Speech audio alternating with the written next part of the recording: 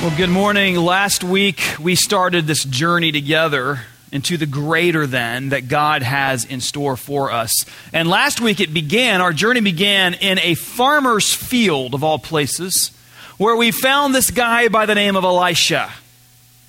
And Elisha was in the middle of his doing what he would do every day. He was in the field, driving the same team of oxen, plowing the same fields.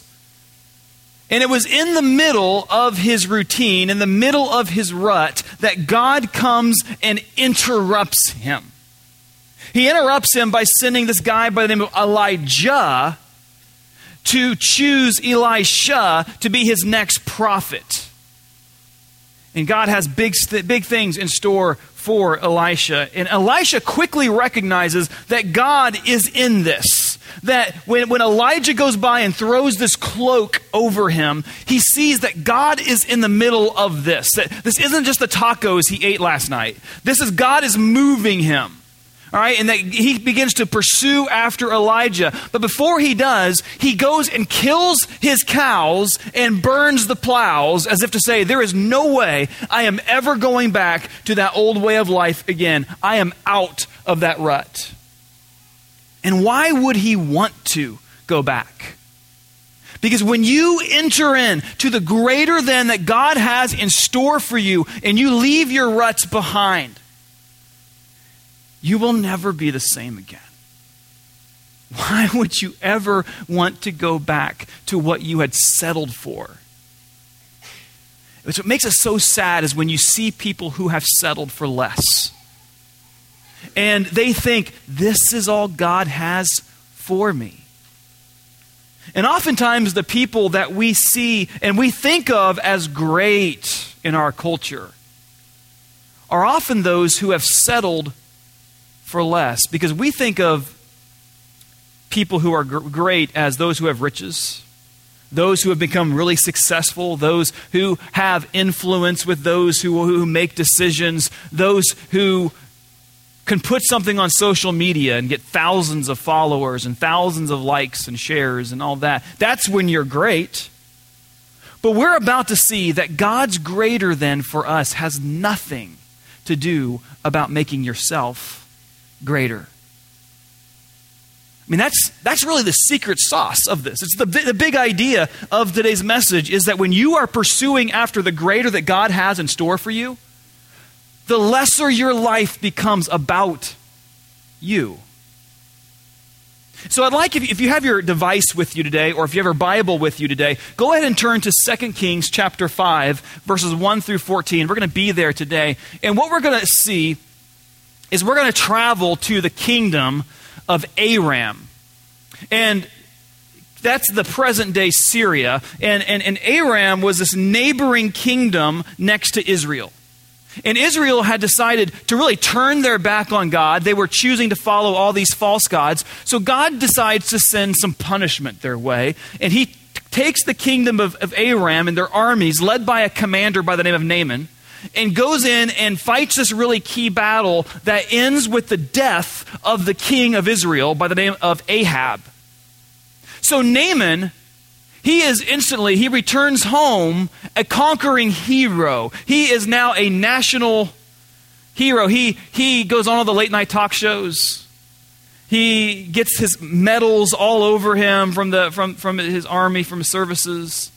He's a big deal now. And so, by the world standards, this guy Naaman has really achieved greatness. But we're about to see in verse 1 that this greatness that Naaman perceives that he has is the very thing that is blocking him from entering into the greater than that God has for him. So start with verse 1. It says, Naaman was commander of the army of the king of Aram. He was a great man in the sight of his master, highly regarded by the king, because through him the Lord had given victory to Aram. He was a valiant soldier, but he had leprosy. So from the outside, this guy has everything. He is great, but he has been diagnosed with the worst possible disease of the day.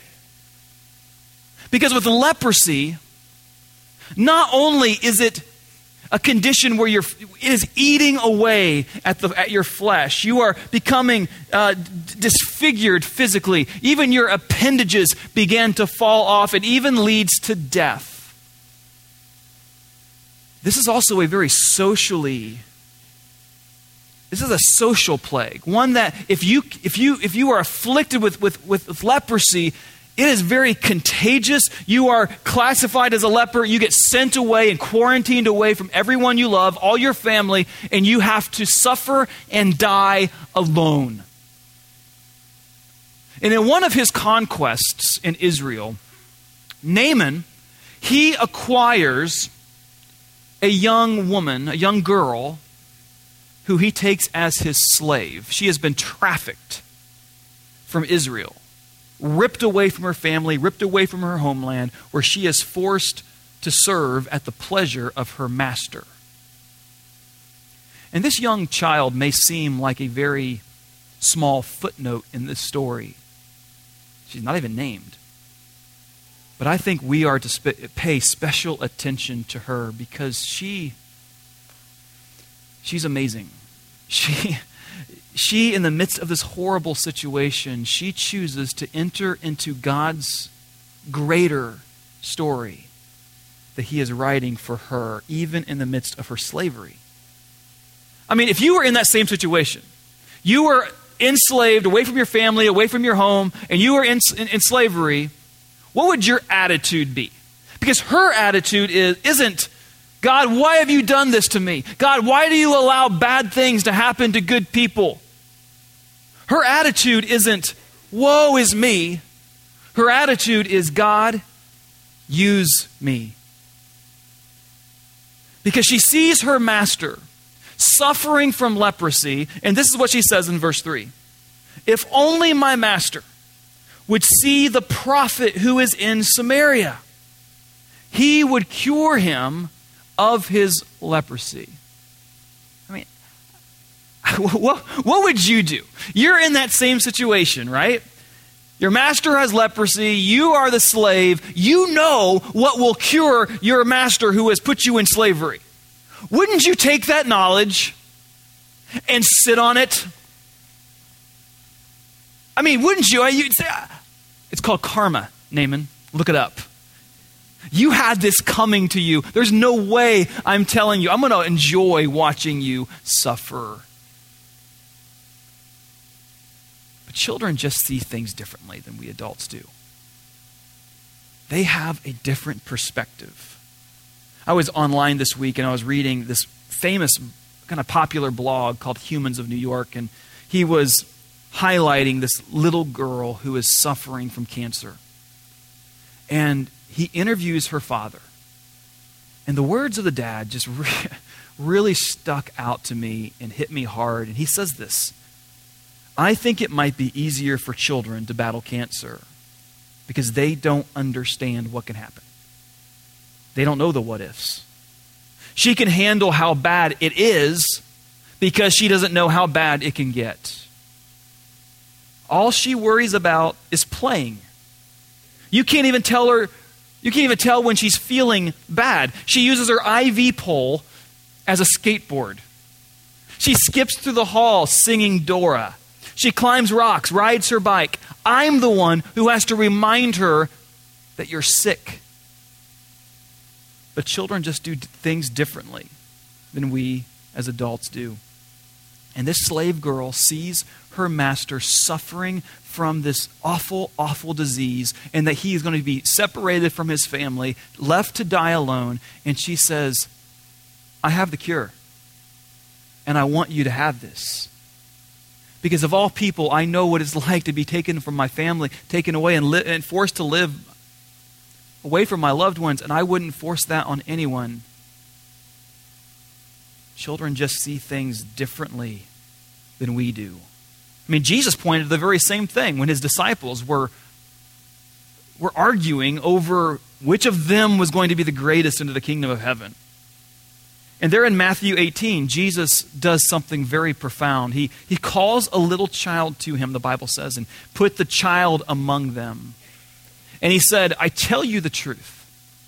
Unless you turn from your sins and become like little children, you will never get into the kingdom of heaven. So anyone who becomes as humble as this little child is the greatest in the kingdom of heaven.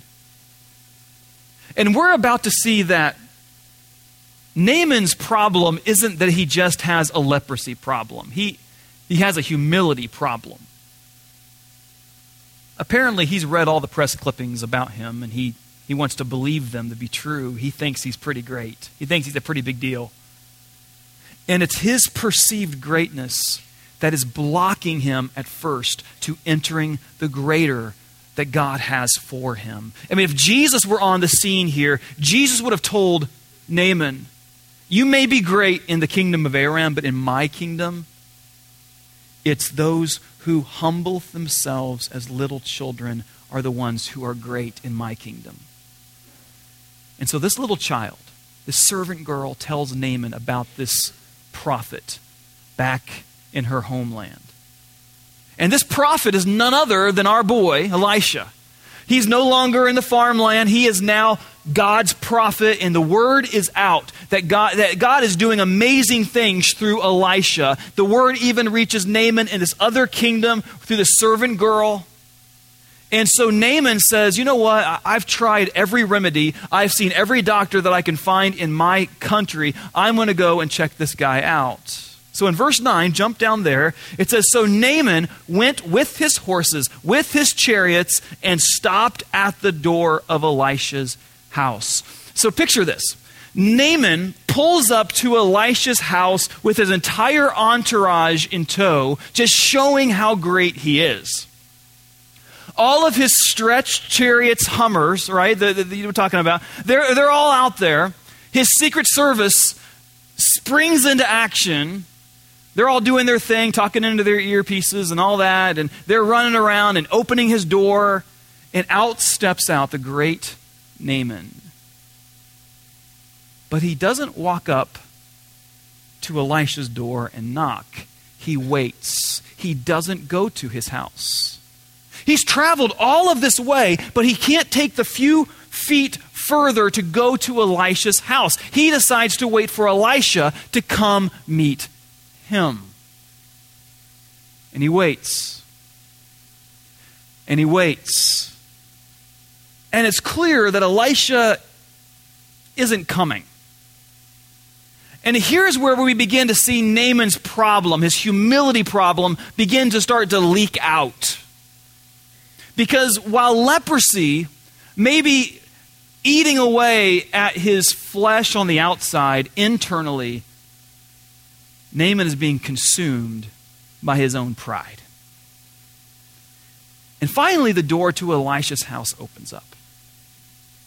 And out comes a man who walks up to Naaman, but it's not Elisha. Elisha sends a messenger to go send a word to Naaman. Elisha's home. He's there. Maybe you could have seen him through his window and you see his silhouette, and he's got other things to do. He's not impressed with the entourage out there. He's got better things to do. He's binge watching Fixer Upper on Netflix or something. And he sends the messenger out with these words in verse 10. He says, go and wash yourself 7 times in the Jordan River. Then your skin will be restored and you will be healed of your leprosy. Again, if you're Naaman in this story and this messenger comes to you and says, here's all you have to do. Go to the Jordan River, dip down 7 times, you're clean.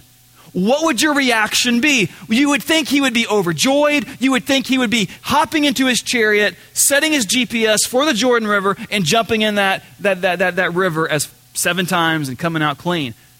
That's not Naaman's reaction. He begins to pout. Verse 11. Naaman became angry, stalked away. I thought he would certainly come out to meet me, he said. I expected him to wave his hand over the leprosy and call on the name of the Lord his God and heal me.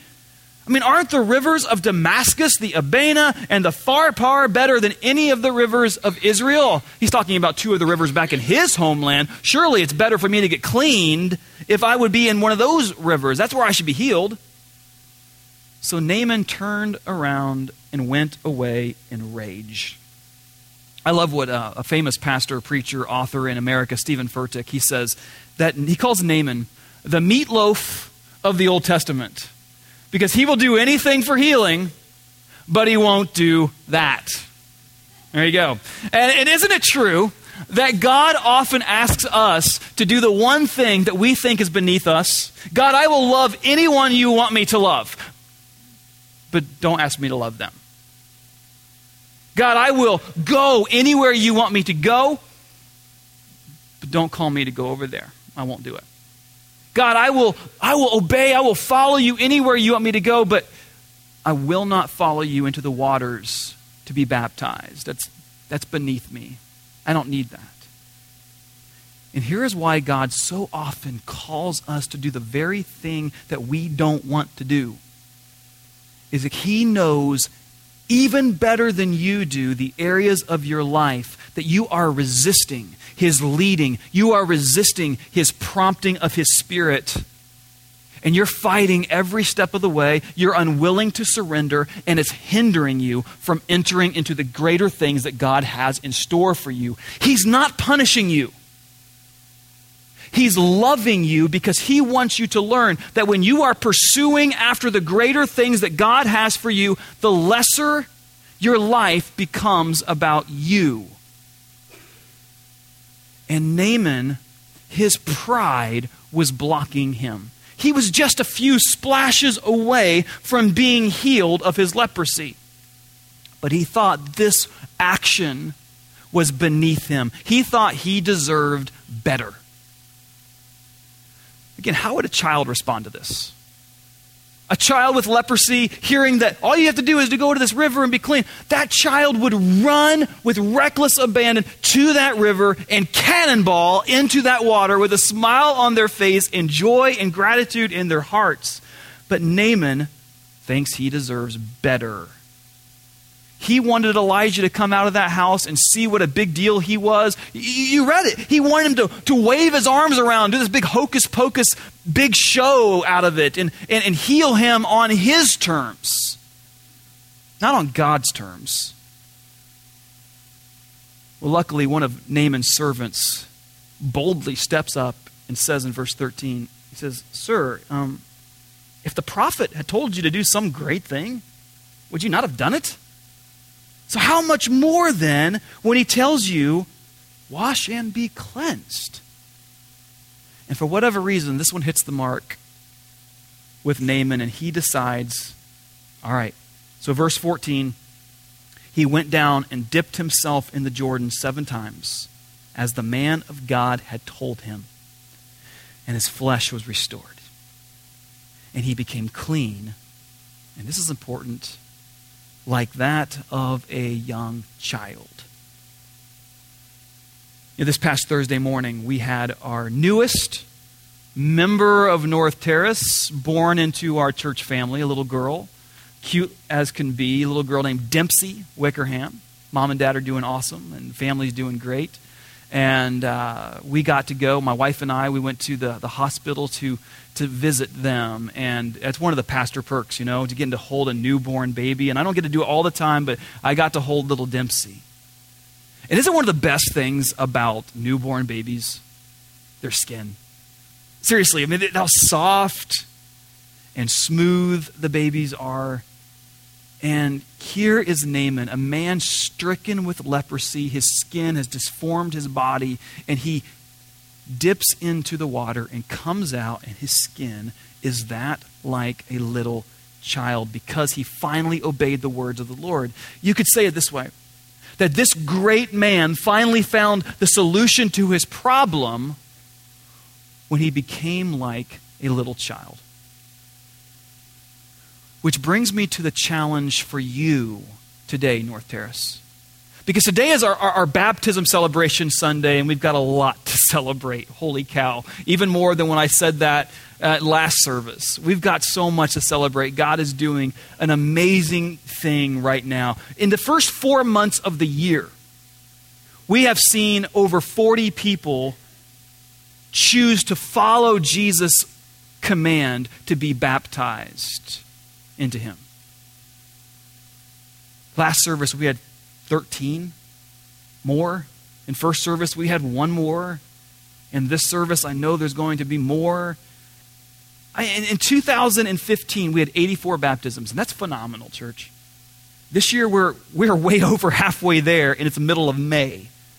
God is doing something. And listen, Jesus is the one who set this as a precedent. When he came to the Jordan River, the same river that Naaman was cleansed of his leprosy, Jesus was baptized, and then he commands his people to be baptized and to baptize others.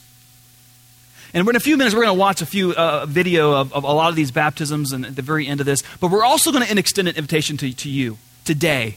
That there are maybe people today who didn't come today going, yeah, I'm going to get baptized today, but you're going to leave this place wet. I heard that many times, second service. I had no idea this was coming. God did. And you are stepping in to the greater than that he has in store for you. The question is going to be is how are you going to respond to this? Will you respond like Naaman? Or will you respond as a little child? And you know what's great about children? One is that they view greatness differently than we do.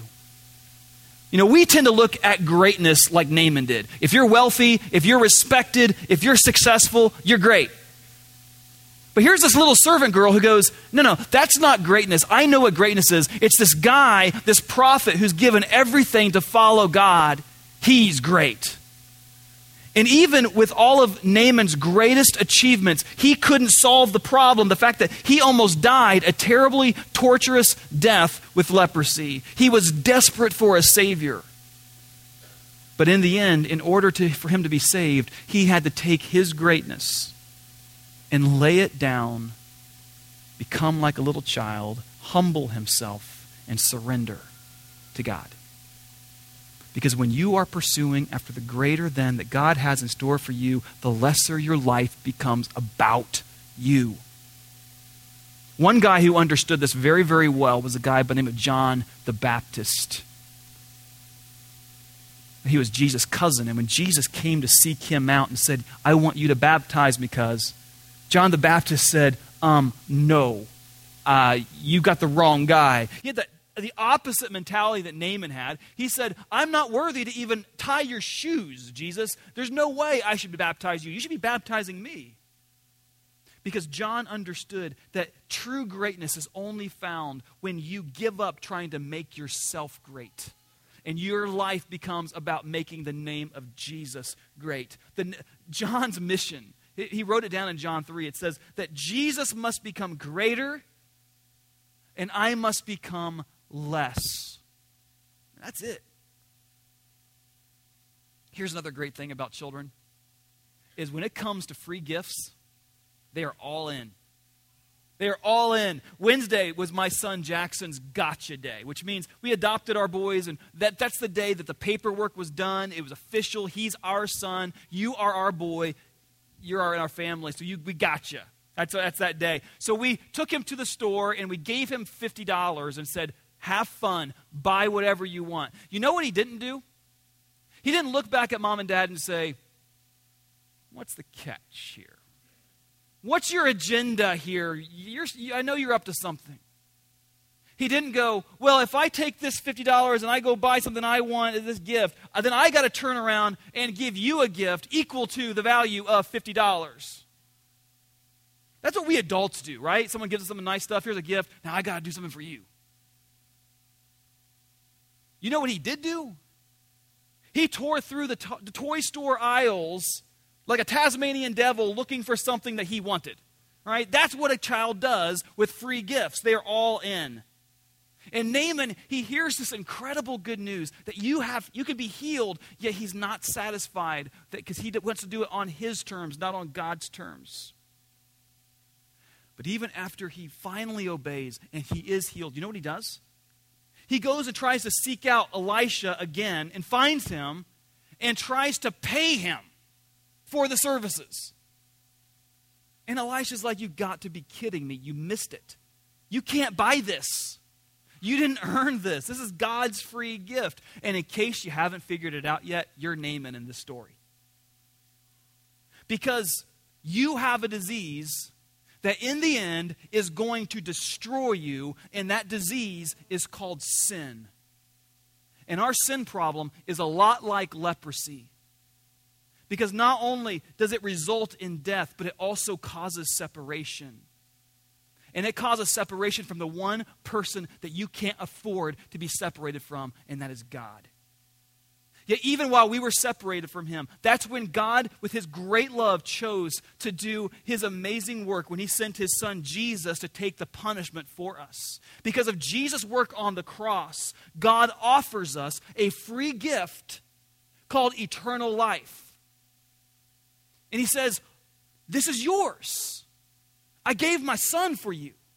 And all you have to do is, like a little child, come and receive it by believing and following him. And the first way you see time and time again in the Bible, when someone receives and takes that gift, the first thing they do as a follower of Jesus is they go into that water and they follow Jesus and to be baptized into him. It's a free gift. And we, like little children, should accept that gift with joy in our hearts and without hesitation. I love baptism celebration Sundays, and this one has already been phenomenal. But I could tell you right now, this is one that I was never going to forget. And the reason why is because I want you to watch this video. Check this out. So, Jackson, What? Ever since you were 4 years old, you have been telling your mom and me that when can I get baptized? You've been asking us that, and we've always said when it's the right time and when God tells you that it's the right time to become a follower of Jesus. Mm-hmm. And so around Easter this year, we were talking a lot about baptism, and you were asking more about it. And Chase had a birthday party that he was going to go to at Dillon Dam. Yeah. And you said that this would be a good opportunity for what? Doing our baptism talk. Yeah, that we could go and talk about what it means to be a follower of Jesus. And where did we end up going? Starbucks. We went to Starbucks, and what did you get? A vanilla bean frappuccino. Yeah, that's right. You didn't get black coffee like your daddy. Yeah! Well, we went through this, didn't we? And where were you at on this? Wait, right there? You're right there. On my fingers are And you were separated from God, just like all of us are, because of our what? Sin. Because of our sin. And how do we find our way back to God? Through Jesus. Through Jesus. And so at the end of our baptism talk, our time of, you said, I want to be baptized, and I said, Jackson, again, I don't want you to do this because of me or because of mommy, but because God tells you it's the right time. So we came home, and I was painting a fence back there, and you were in the yard kicking around a soccer ball for a long time. And I was wondering kind of what you were doing by yourself, and all of a sudden you came up to me, and what did you tell me? I prayed to God, and he said, I am ready to get baptized. That's so cool. So why do you want to be baptized? Because I feel like it's kind of the right thing to do. Yeah. And because God told you to do it? Yeah. That's so cool, man. And so what's going to happen now? In 2 days. What's going to happen? I'm gonna get baptized. That's right. And so we're going to do that as part of our baptism celebration Sunday, and buddy, I couldn't be more proud of you. I love you, man. Love you too. Yeah, that's going to happen here in just a few moments. Jackson had the same excitement there that he had on Wednesday, tearing through that toy aisle. He couldn't wait for this free gift, and he wanted to receive it. And I want you to receive it just like he did. You may think that you don't deserve it. You know what? You're right. You don't. I don't deserve it. He doesn't deserve it. None of us do. And my sons are going to make bad choices. They do all the time. They will continue to make bad choices. But you know what? Because I love them so much, they are going to continue getting gifts from me because I love them. How much more will your Heavenly Father do the same thing for you?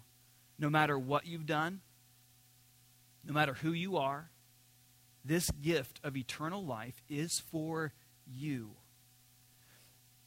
The Apostle Paul was a guy who, before he became a follower of Jesus, was a bounty hunter for Christians. He would round them up and have them executed. He was a Christian killer. How many of you have that in your past? And yet God calls to him and says, I have a plan for you that is greater than you can possibly imagine. And he sends a prophet by the name of Ananias to Paul, and he says this. He says, what are you waiting for?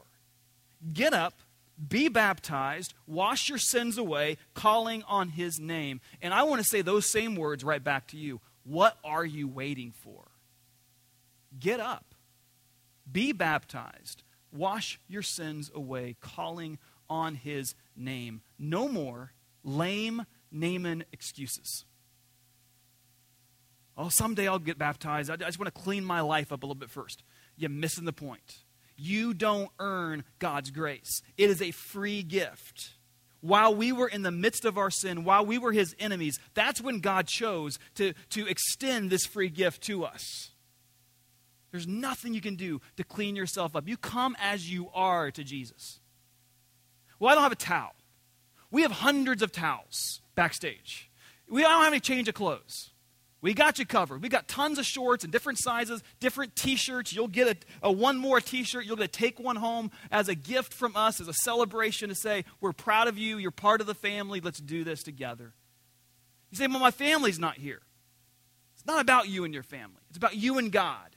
And we've got someone taking video right now. We have a photographer standing by. We'll get you the picture. We'll get you the video. You can show it to your family over and over and over again. You can share it on social media, whatever you want to do. But here's what I'm about to do now. I'm going to exit this stage, and I am going to go back and get ready for our baptisms. And I want to know who's coming with me. If today is your day, then all you need to do is to get up, be bold, come forward. Ladies on that side, guys on this side. We have a baptism team who's going to come. Go ahead and get to your spots, baptism team. Get ready to go. And we're gonna do this. And I just want to say, Jesus said, unless you turn from your sin and become like a little child, you will not enter the kingdom of heaven. So receive your free gift today. What are you waiting for?